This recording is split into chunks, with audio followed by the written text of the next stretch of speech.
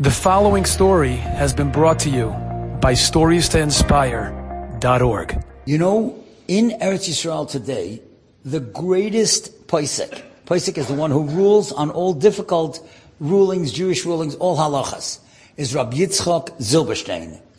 And he told this fascinating story.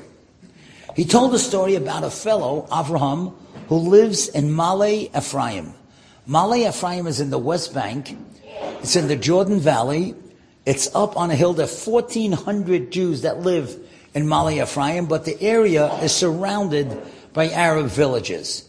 It's a pretty dangerous area to live, but of course, they're very well protected in Ma'ale Ephraim. Most people don't travel there at night because it's a long, winding mountain, a dark road to get up there, so they'll travel before evening. Now, this fellow, Avraham, was very punctilious in his davening, very meticulous. He davened every word, slowly and out loud. But there was one thing that he insisted, and he always spoke about it, that everybody who was in shul should shut their cell phones before they come into shul. Nobody should have a cell phone, even on vibrate. And he had this expression, you want to connect to God, you got to disconnect to everybody else. You want to connect to Hashem, you have to disconnect from everybody. Don't keep it on vibrate, because you're going to get a text, you'll get an email, you'll get a WhatsApp, you'll get whatever, FaceTime, and you're always going to want to look at it. Shut the phone. What he would do sometimes, and I heard my friend Shaul Anisfeld does the same thing, he leaves the phone outside the shul, and he doesn't even bring it in. That would be ideal. So people said to him, Avraham, you know, we're surrounded by Arab villages, you know, it could be dangerous. He said, okay, let two guys be appointed, they could have their phones on. But otherwise, you want to make a connection to Hashem, you gotta shut your phone, disconnect to everybody else.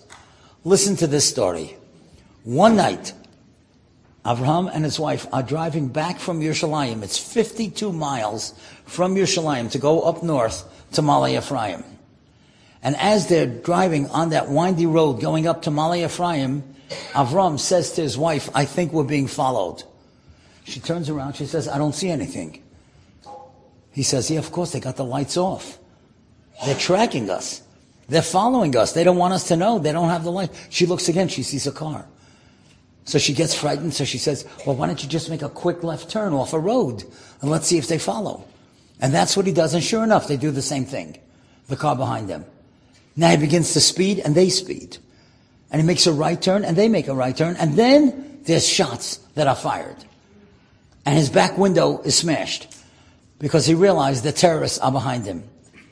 And he winds around the mountain, gets off on the road, tells his wife, get out of the car, roll down the hill, I'll meet you there, I'm going to do the same thing. And he shuts his lights so they can't see the car right away, and they both roll down the hill. And of course they hear shots ringing out, and those Arabs were looking to find where they were. She takes out her phone and she calls whatever is 911 in Israel. And she says, we're being followed by terrorists. Please come and save us. And the dispatcher in the police station says, where are you calling from? She says, we're on the bottom of Route 90 by Ma'ale Ephraim. He said, it's impossible. You can't be there. There's no cell phone service down there. She says, I'm telling you, I see the sign. He said, this is a prank call. And they hang up. Imagine that, the poor woman. So then he calls the head of police at Ma'ale Ephraim, because he knows him. He said, listen, this is Avraham. We're being followed. We're being shot at. Please come and say. He said, where are you? He says, we're on the bottom of Route 90. Going into, he says it's impossible. There's no cell phone service there. He says, look, I see the sign. Please, I'm begging you, come. He says, okay, I trust you. And they send the jeeps, and the cars come with the cherries and the sirens, and the Arabs see them, and they run. This guy, Avraham, was so frightened and so traumatized, he didn't talk about it for a month. Finally, he made a Sudas Haidah. Haidah means thank you. Thank you to Hashem. And listen to what the rabbi said. The rabbi said, God showed us a very important lesson here. Avraham was always talking that you have to disconnect if you want to connect to God. So in a place where everybody was disconnected, even the cops admitted that down there where they were, there was normally no phone service. But God showed, you think you're disconnected? I'll connect to you. And he let him use the phone, and the phone worked, and his life was saved.